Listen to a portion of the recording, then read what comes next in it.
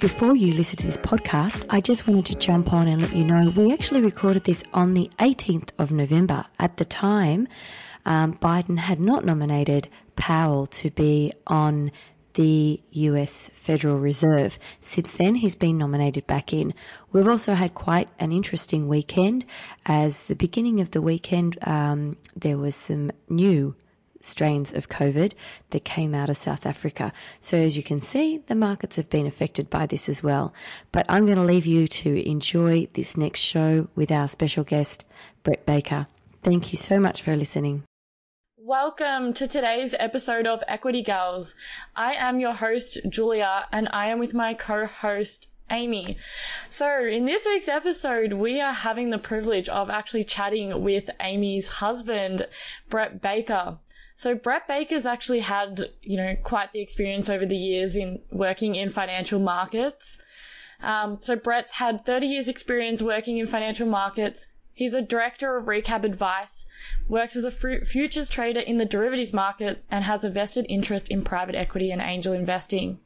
Brett also previously co-founded Evergreen Consultants, which is an independent investment consulting business, working with financial advisory firms to provide a range of bespoke investment solutions designed to deliver flexibility, efficiency, and an enhanced client experience. Evergreen was founded in 2016 and is now recognised as one of the preeminent investing consulting services in Australia. Brett has also had experience managing sales team of Citigroup, which he developed and managed wholesale banking services that sold a range of financial products to financial intermediaries. So in this week's episode, Brett is going to provide us with insights into the future of global equity markets, the current inflationary environment, and future investment trends. So, Brett, we are so happy to have you on the show today. How are you? That's a pretty big wrap. I hope I can sort of fit in there. You've got a pretty impressive professional history. It's pretty clear that back in the early 2000s, good staff were hard to get, so they ended up with people like me running things. What a disaster that was. Anyway, thank you. Well, welcome. So I know Brett very well because he's my husband and we work closely together. Brett works with me building our client investment portfolios, and he's sort of got his finger on the pulse at all times. I mean, I'm not exaggerating when I say that because he gets up at stupid hours to hear announcements of what's going on overseas. So he's a great one to have on the show, and I was excited to get him here because there's a lot of talk about inflation right now. There's a lot of talk about what the markets are doing and how inflation is potentially going to affect things, and also what's potentially going on over in China. So we thought, hey, let's get it from the horse's mouth, pardon the pun. And I say that because that's the other interest that Brett has, is horses. So anyway, so yeah, Brett, I wanted to get you on to talk about all this hype, this talk around inflation at the moment. Thank you, Amy. Look, it's not hype. It's real and it's there. I know a number of the central bank people in various countries around the world have started to use the word transitory. I didn't even know there was such a word that existed. I thought once you've got inflation in the system, it's in the system. And when you've got numbers coming out of the US that are the highest they've had in 30 years, that isn't going to go away in any hurry.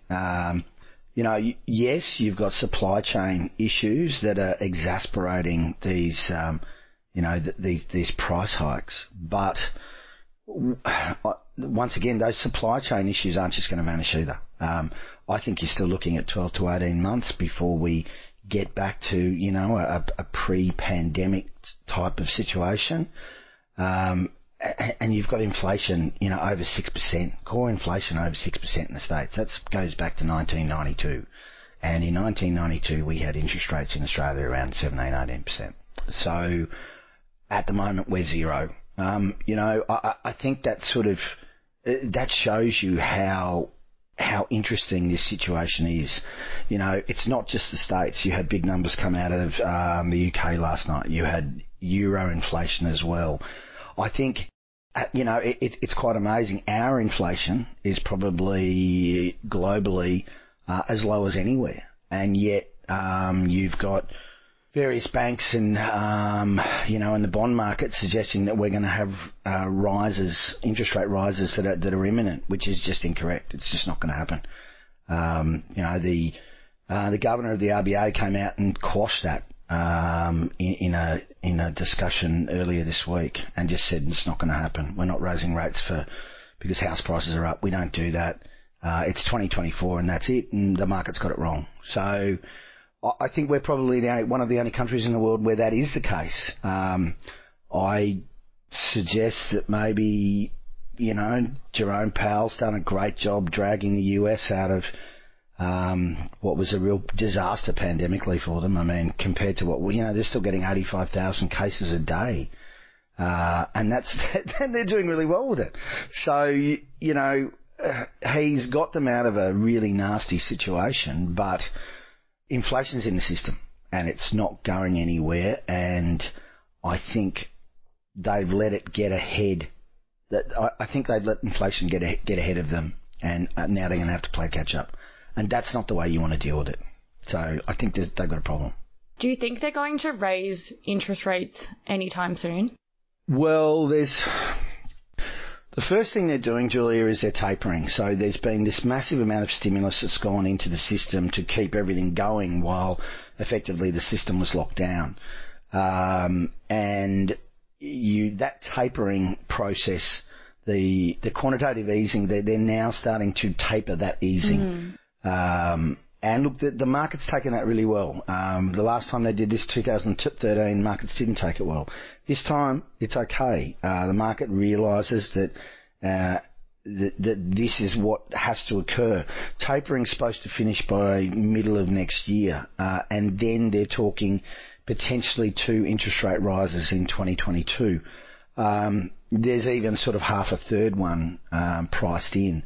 Now, that's a lot of rises in 6 months. Powell came out and said that he wouldn't taper at the same time as raising rates.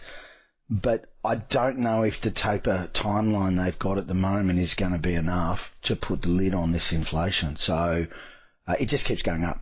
And, Biden's got an incredibly low popularity rating at the moment. You've got massive price hikes in the States. You've got the highest petrol prices they've seen in 30 years. The US public is pissed off, and I don't think that they're going to be okay with, the Dow Jones is going through 36,000, 37,000 and there's heaps of people making cash, but, the average US citizen is under massive stress, and that's not a good thing as a sitting president with a really low popularity rate. Something's got to give. So if something's got to give, when things do change, when rates are risen, they make changes, what does that look like then for the average investor? How does that affect the markets, not just globally, but here in Australia? Because what goes on overseas often then comes through to our markets. So we react, right? Amy, all the time. The last time I saw a bit of a disconnect between the ASX and the US market was late last year, briefly, for a period. We were going one way, they were going the other way. Now, since then, it hasn't happened. Sure, there's been a few things that are sort of Australian-centric that may have affected our market a little bit differently, such as lockdowns and such. But if something happens in the States, we feel it. It's as simple as that. So I think if they stick to the existing taper timeline and then start raising rates and they end up with 2 rate rises towards the end of next year, you're going to see equity markets continue to charge ahead, and it's still going to be a risk-on environment. And barring anything else, maybe it's a different strain of COVID or a resurgence of Delta over the Christmas period, over the winter period in the Northern Hemisphere, I think you'll see equity markets kick on. If, however, they do something different. And look, my view is that they're going to have to do something different. there's enough noise out there now that they will need to do something different. And getting back to something that I think is incredibly important, Powell is the chairman of the FOMC, so the Federal Open Market Committee. His tenure is up in February of next year. Now, normally by now, he would already have been nominated to be to go back in and have another 4 years, or someone else would have been nominated. But this hasn't happened. Now, Biden has come out and said there'll be an announcement in 4 days' time, which actually puts it on Sunday, which makes no sense to me whatsoever, unless, of course, they're going to make a change and they want the markets to at least have a day off to think about things before they react. The other individual that's been interviewed for the position is far more hawkish than what Powell has been, and if there was to be a change in the chairmanship of the FOMC, you would see markets tank, in my opinion. And that's so. Look, I think there's a bump coming. Equity markets globally here, US, Germany, even the FTSE to a lesser degree are at some of the highest levels we've ever seen them. In the States and Germany, they are the highest. So that just simply can't continue. When things go up, they always come back down, and vice versa. That's the market. So what causes it? Is it a change in the chairmanship of the FOMC? I think that's what will cause it. Is it the other big situation that's carrying on that's in China at the moment, which is some of their very large property developers, which are the largest in the world, defaulting on their bond payments, on their debt repayments? When that was brought to attention some months ago, markets really took a hit. And for me, I sort of thought, well, why is this China issue affecting, US markets and our market and various other things? It then, after a couple of days, things sort of calmed down and everybody came out and said, no, it's China's problem. It's not our problem. It's China's problem. It won't contaminate anywhere else. Yeah, I don't know. I don't know if that's accurate. I think you're sort of potentially coming into a bit of a perfect storm where you've got some indecision around who's running the show over in the States. You've got problems with property developers in China, which could spread to other areas of the property markets globally, and then you've got our friend inflation. There's a few things that would be concerning risk investors, equity investors at the moment, or should be, in my opinion. Sounds like the perfect storm, which sort of really is where places in the hands of, the concept of behavioural economics, where people start shifting and moving and almost panicking because there's so much uncertainty, which also creates more uncertainty in the markets. Yeah, I know, it feeds on itself. But it does, that's what happens. I think a lot of people are likening the situation to the GFC, but I think with COVID, it's like an unprecedented situation. And like you said with Biden earlier, he went like hardcore with the exacerbated quantitative easing in the initial stages because he was taking into account of how they went about it in the GFC, and they reflected upon that and realized that that didn't work in the past. So, I'm really not sure where we would be seeing the markets like heading. So I'm really interested to see your thoughts, because it's really hard to compare it to anything that's happened historically. So, well, you can't. I know, Julie, you've suggested it's similar to the GFC. I'm saying people have likened it. Maybe the buoyancy in markets is, but that's it. Yeah. The GFC was an issue that was based around mortgage-backed securities and bad ratings advice, etc., and we can talk. That's a whole nother show. This is different. This is a pandemic that the world hasn't seen since the Spanish flu, so that's over 100 years. And the way it's been dealt with, they dealt the monetary policy. Yes, agree. They dealt with it the same way as the GFC. Let's throw money at it so things don't fail. That's what they did. Yeah. But they've thrown so much more money at it this time that it's in the system, and you can't get it out of the system. I think they're, the States especially, they're behind the curve. And I think, I honestly think they've got a bit of a problem. Yeah, how do you kickstart an economy that's like have been injected so much income into it? I'm not sure how that works. I'm going to just sort of throw a curveball here, because we could go down the road of the doom and gloom, but our listeners are primarily looking to get direction on how to invest and how to build portfolios, and how this affects obviously our portfolios, how this affect our investments. It's important to actually know what's really going on and look under the hood to what is actually causing everything, which you've just given us some great insight on. But I guess the next question is, if you have a portfolio, if you're already invested, what do you do? Where do you go now? What would you be looking to invest, hedge your, portfolio? What would you be thinking to do when we're going into this potential uncertain time? Yeah, look, good call. Obviously, in my situation with the tools that I've got and that I use, I just liquidate everything and sit on the side. Or actually, I sell it. I actually short the market and then wait for it to fall and then I buy back in.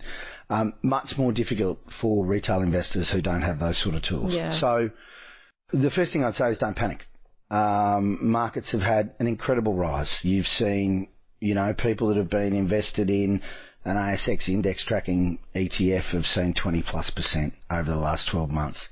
That's great. It's not going to happen very often, so it's fantastic. So if you give a bit back, if you give back 3 or 4%, don't worry about it too much. Be happy with what you've got. What I would also say, I wouldn't be topping up my portfolio right this second. I would be holding off, and there's no point in trying to buy TDs or any of that, because there's no value in any of that at the moment. I would just be sitting in cash for the next couple of weeks and waiting. This isn't something that I think is going to go on and on and on for months and months and months. I think we're coming to a bit of a head, coming towards the end of the year. So I think if we were at this similar situation, look, I think if Powell gets back in, it's pretty much business as usual. The markets are dealing with inflation. I can't get my head around it, but the markets seem to be able to. So look, what I would say to your investors, or the people that are sort of thinking about it, is just hold off and just be a bit wary for a little while. But then if there is a dip, and maybe it's sort of 3 to 4%, maybe it's a little bit more, buy into that dip. All right? I don't think we're going into a bear market of sorts. I don't think that's going to happen. I don't think you're going to see falling equity markets for the next 3 or 4 years like we had in the early 2000s. I don't think that's going to happen. There's too much money in the system. That's just it. There's huge amounts of cash in the system. So people are going to want to buy risk assets, and risk assets means they want to buy shares. So markets will continue to go up. What I'm suggesting is that in the short term, we could see a blip.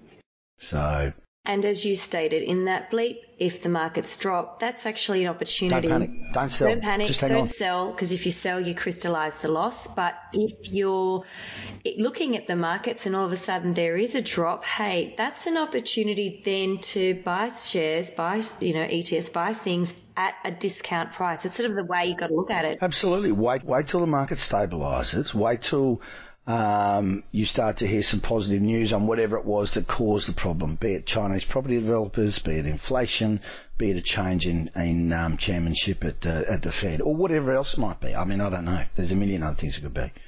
Oil prices, if they start to head back up towards $100, that's going to scare people. I don't think they will, but that could. Hold fire, wait till you see some positive momentum back into the market that you're looking to invest in, and then invest and be confident with what you're doing. I don't have any more advice other than that. Do you have a time horizon for how long you think? Well, look, personally, I do. I think, I know you guys have sort of alluded to what I do here. So obviously with our family money, the majority of it is invested in, we're very diversified. We have some private equity, we have debt, we have property, we have the same portfolios that that Amy and I build for Amy's client base. And then we have my little bit on the side, which is a couple of $100,000 that we play in the futures market with. I'm short pretty much everything at the moment. I'm short the ASX. I'm short the Dow. I've sold oil. I'm short our currency against the US and also the Kiwi. I think that's all I've got on at the moment. Can you just clarify for those who don't understand the term short? Look, what I can do with futures is I can actually sell the market instead of buying it. So I don't have to just be what I would call long the market, buy the market. I can actually sell the market, so I can actually have a short position of futures. So in other words, you're looking at the market and you see it dropping off. You're seeing it or reduce. Think it's going to drop down. So you're sort of predicting that and investing on that outcome. Yeah. So for example, let's look at the currency against the US dollar. US dollar, they priced in 2.5 rate rises next year. For some reason, the market decided the RBA was going to raise rates next year, which was just absolute rubbish. The RBA is not going to be dictated to by the market. The market got it wrong. So what you've seen over the last week is the Aussie currency come off massively against the US, which is, I guess, what I was waiting for someone from the RBA to come out and go, guys, what are you doing? And that's what's happened. It's been great. It's been fantastic. So, yeah, I can do that. I can actually benefit when markets fall if I get it right. If you get it right. If you get it right. And, there's been many long nights where I've got it wrong. So, yeah, no one's perfect. Yeah, we all get it wrong from time to time. But how are you doing? I know you're doing the research mainly on looking at, reading up a lot of articles and doing your research and seeing what's going on. Is that the main basis on how you determine whether you're going to short sell or? Oh, look, I'm sitting here in front of a couple of screens and, I've got Bloomberg TV on most of the time and I'm just watching, I'm sort of here 12, 14 hours a day, just looking at screens and listening to stuff and reading things and having a view. I've been in markets since 1995 in various areas. I was a futures trader for a couple of large banks over in London initially, and then I actually got on the sales side when I got back to Australia, and worked in a number of places such as Citi and UBS, and then did my own thing. So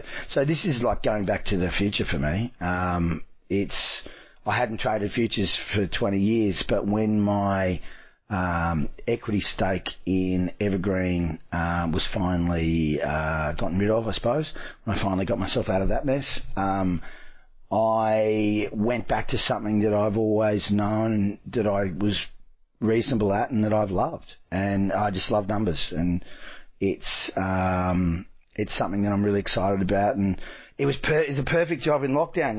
You can sit in a room surrounded by screens and you don't have to do anything, and if you're any good you can make some cash. So that's what I've been doing. And yeah, look, I read a lot, Julia. I watch a lot, I listen, and then I formulate a view. And my portfolio is based out of intraday trading, which is, what I would call my sniping sort of trading, where I see something happening and I get in, and a couple of hours later I get out and try and make some money. And then it's also, I have my longer term views. So as I've said at the moment, short oil, short the Aussie currency against a couple of different currencies. The ASX trade is probably, I wouldn't call it a long term view. It's, like I said, it's probably a couple of weeks. And so is the Dow. Yeah. So, they're not really long-term views. They're sort of medium-term in my world, which is anything over 48 hours. Yeah. Which is completely opposite to the kind of investing that we do for our clients and that we talk about on the show. We've built some fantastic portfolios for your clients, and they've performed incredibly well through a very testing time. They are 5 to 7 year plus portfolios, depending on risk buckets. Your clients are incredibly happy. They've done a great job. But that's there's a part of our family money that sits in those portfolios, just not the part that I play Not with, at all. because that doesn't make any sense. There's just two different approaches. And the part that I play with is a small part. Yeah, there's two different approaches to investing, and I think it's good to hear both sides of the coin. Oh, look, Julia, the way that your client base and the people that are watching the show should be investing is, the 5 to 7 year, taking a long-term view, and ideally getting your sort of, 7, 8, 9% a year. That's what you should be doing. You don't do what I'm doing because it's incredibly high risk, and if you don't know what you're doing, you blow yourself up. Yeah, it's very complicated. But the point of having you on the show is really because you've got the insight. As I stated in the beginning, introducing you, you've got your finger on the pulse. You're seeing what's going on. So it's great when we are looking at portfolio construction, when you and I talk about stuff for clients, when we talk about our own long-term plans, and also, we've also offline, the three of us have had chats about, well, what's going to happen with this inflation issue? What could potentially happen to the market? So having your insight is incredibly valuable for those who are actually looking at investing. So if you have an understanding of what's going on, then you understand why the markets react the way they do, and that then helps you make those decisions of when you buy and what you're buying and why you're buying. Yeah. Exactly. Or investing in. That was perfect. Absolutely. And look, the way our portfolios are built for Recab Advice is that, my job is to go out and find the best managers that suit your business model and that manage money in the best way possible, and I guess, the Evergreen business, that's what Evergreen was. Evergreen was is an asset consulting business that, works with high-end financial advisory groups and builds portfolios for them. And a lot of that work is around the blending of portfolios, but primarily the most important thing is finding the best managers to manage the money. So true to form managers, the people that actually, regardless of what's going on in markets, they manage money the same way all day, every day, and that's what they do. As long as, and those people are hard to find. Yeah, exactly.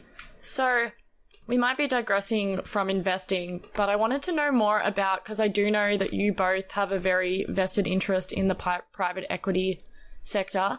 And so I'm really intrigued because, I'm quite into the startup community. I just want to know if you guys could provide more insights into what you look for when you're investing in startups, and what are you looking for when do you know you've seen a good company? Well, when you've invested in enough bad ones and lost enough money to work out, oh, hang on, this one's actually okay because it's doing all right. I know one of the questions that, you ask everybody and I saw today, was what was your worst investment and best investment and why? Let me bring that back to private equity. My worst investment was investing in a private equity business up in Queensland that was run by a mate, still is, cost us better part of $1 million and lost a great friendship. What did I do? I believe the hype. And that's something you just can't do in that type of market. You've got to realise that you're in an incredibly risky part of the market. It's not something that most people should even look at. If you want to get into, private equity, there's some great private equity managers out there that retail investors can access. We use a group for our clients called Partners. And they're fantastic, and it's one way actually that mum and dad investors can actually access that private equity market and know you've got a team of brilliant people managing the money across 60 or 70 different investments all wrapped up in a fund. Sure, it's an expensive fund to be in, but guess what? They're really good at it and make a lot of money. And you don't end up in a situation that Amy and I have ended up in, which is scary, because private equity is hard work, and if you don't know what you're doing, as these guys didn't, you lose your money. Simple as that. So, look, I think looking at it now, what would we be looking at for that situation? the company's really got to have an edge, and it's really got to have a very, very solid background, and it's got to have solid numbers. The whole, well, this is where we're at, and this is where we're going to get to, and this is exciting. If you want to invest in companies like that, that's fine, but just expect that you will lose your money 90% of the time. It's hard to get the information you need to make an informed decision. So you've really got to be, even in our situation, we were incredibly close to people running that business, and it just didn't work. That was a nightmare. So, look, I think that you've got to be really involved as close to the business as you possibly can be, and the business has got to be making money. Otherwise, yeah. Look, there's a lot of better ways to do it than the way we do it, which is, a way we did it. We don't do it anymore, which was, throw enough mud at a wall and some of it will stick. And it was a more sort of a hope thing. In saying that, what's the best investment and why? We've been incredibly lucky to invest with a different friend of mine, who's he's got a fantastic financial background. He's very good at the space in the market that he's got the business that's running. I won't name the business at the moment just because it's getting ready to list and all sorts of things, but that will be by far our best investment. They talk about investments. If you're lucky in a private equity situation, you might get a 2 to 3 bagger, which is, 2 to 3 times your money. Once in a blue moon, you might get a 6 to 7 bagger, and if you're really, really lucky, once in your life, you might get a 10 bagger. This investment for us will end up being a lot more than that, and it's a game changer. It's fantastic. So, yeah, but look, you kiss enough frogs, I suppose. You might get a find princess, or princess. Yeah, I think princess for me. No princess, thanks. Nothing against it. Nothing wrong with it. But I got my prince, honey. But yeah, it's hard work. I think you'll definitely. Sounds like you guys have learnt some valuable lessons. Yeah, expensive lessons. Expensive lessons, but, Julia. I guess it's a part of life, and it's kind of a part of the process, and it sounds like you guys have really reflected on that and learnt from it. And I guess that's the most you can ask out of a really shit situation. I mean, I think one thing that is to our advantage with what we do and where we stand to help other people is that we practice what we preach. We've been down the road. We've been stuck in the mud, so to speak. We've done the hard yards. We've done the education. And of that, we're open books. We're very open to share, the pitfalls as well as the wins. And that's sort of, I think, where the success I think is going forward, because those who listen to us on the podcast or, of my other one, or clients who come and talk to me, or the money mindset stuff is, I wear my heart on my sleeve, and so does Brett. We're really honest, and we've actually done it. We're not actually talking through our teeth, so to speak. We're talking out of actual true experience in all areas. So I appreciate Brett's actually opened up more than I expected him to. So I actually saw that question and I was like, I'm not even going to ask that. And he answered it before we even bothered asking. So thank you for that. Well, I didn't name and shame. I just sort of... Yeah, but it's great. It's great for our listeners to hear the pitfalls and also the successes. Oh, look, yeah, well, that's exactly. just it. That part of the market, Julia, is really bloody hard work. And if somebody with 25 years experience, and look, I'm not the smartest bloke in the world. I'm just good with numbers, and every now and then good with people. If I can dust the better part of $1 million, thinking it was all going to be great, then, it's a scary area unless you're very, very close to companies to get involved in. And as I said, I think there's better ways to do it. Yeah. So I think the safest way is looking at listed companies. The information's there. There's transparency. You can see it's, if they're paying dividends, all of that kind of information. Sorry. There's enough options though, Amy, if you do want to get involved in private equity. Yeah. And you don't have huge amounts of money, and because if you go into various private equity funds, you might put X in, and then 2 years later they go, right, we've got to call on some cash. We need 3 times X. We need this. We need that. And you sign up. That's the sort of thing you sign up for. There are, as I've said, I mentioned partners, and there are other managers out there as well that do this at the retail level, and you can get the benefits, and you get professionals to manage it. And that's just a better way to do it. And they are in our portfolios. So, Julia, you have exposure to private equity there. Well, that's kind of awesome. Yeah. There you go. After listening to Brett, I'm feeling very he's got a lot of experience, so I'm feeling good where I'm putting my money at the moment. So it's good to know. Yeah. And also Amy. I trust Amy so much. So we'll do I've got the last closing question that we ask all of our guest speakers. What is the one thing you can't live without? So this could be an app, a person. You might want to say Amy there. Something. What is the one thing you can't live without? In your everyday life. Well, look, of course, it's got to be my darling wife. Today's our anniversary. Yeah. We've been married 4 years today, which has been, there's been some challenging times there. I'm an old person, and we've got a 2-year-old now, so. I've got my darling daughter and son from a previous existence, and now we've got Gracie Baker here as well, and she's a little superstar. So whilst I might be getting up at 12:30 to watch numbers from the States and 4 a.m. to listen to Mr. Powell talk about all sorts of rubbish, Amy Baker's up at all hours dealing with the little superstar. So, look, I couldn't live without her because we wouldn't be in this situation. We wouldn't be here doing stuff. I think when Amy and I met, I was working in a business that I'd set up, Evergreen. It was an incredibly toxic situation. I was not a happy person. I didn't like, and this isn't news to anybody. I didn't like the person I was working with and co-founded the business with. So, Amy sort of got me out and thinking about other things, and walking away from that business is the best thing I ever did. So, yeah, I couldn't live without my Amy Baker, that's for sure. Thank you, darling. Well, you guys both look so beautiful. Yeah. And also, Julie, if I'm allowed to throw a few more things in, I couldn't live without my stable of horses. Yeah. Because everyone has to have a hobby, and I have lots of them.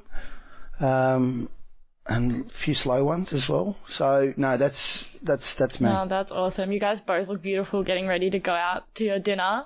Yeah, we are. We're going to a musical because Amy's a musical person, so I can have a snooze. It'll be great. You'll love it, I promise you. Yeah, no, it'll be good. Yeah, we're going to see Hamilton, which is exciting. Brett, you just got to pretend. You got to pretend you want to be there. You're thrilled. Get yourself pumped up. I pretend a lot. Thanks, Julia. No, I'm sure it'll be amazing. I would love to go see Hamilton. Oh, anyway, look, it'll be really exciting. It'll be very fun. Well, I'm so glad that we had you on today, Brett. You've provided us with so much valuable information. Thank you. No, it's good. I was thinking, how are we going to talk for an hour? And then, wow, I managed to do it. An hour came and went. I'm really surprised. I never shut up. And before you all go, if you like what you hear, share it, please leave a review and definitely subscribe. We're also, you can find us on Twitter, Facebook, Instagram. No, Twitter, Instagram, TikTok. Are we on Facebook? I always question that one. We're on everything. And we're going to start putting out reels and sort of so you can actually see the shows in snippets and stuff. We're just working all that out. The end of this is a disclaimer. My disclaimer is that you should be seeking financial advice and consider this as general. We do not know your personal circumstances. And thank you so much for being here today, Brett, for coming on board. I'm just around the corner. Just in the other room. Thank you to whoever's listening right now for listening in on our conversation. Absolutely. Well, I wish you all a safe, wonderful afternoon, evening, morning, wherever you are. Thank you. Thanks, guys. And we have an Uber with our name on it. Yes, we do. So let's go. Bye, guys. Have a lovely evening tonight. Thank you. Bye. Bye. Thank you for listening today. Before you go, I want to remind you that everything discussed is general in nature. We are unaware of your personal circumstances, so the information we have discussed may not be right for you. It is important to consider your personal situation and seek financial advice from a licensed advisor. Amy Baker is an authorised representative of Lifestyle Asset Management Proprietary Limited, Australian Financial Service Licence 288241. Recap Advice is a trading name of Recap Enterprises Proprietary Limited, ABN 22-607-854-240, a corporate authorised representative of Lifestyle Asset Management, AFSL 288241. I would also like to acknowledge the Bidjigal and Gadigal people who are the traditional custodians of this land.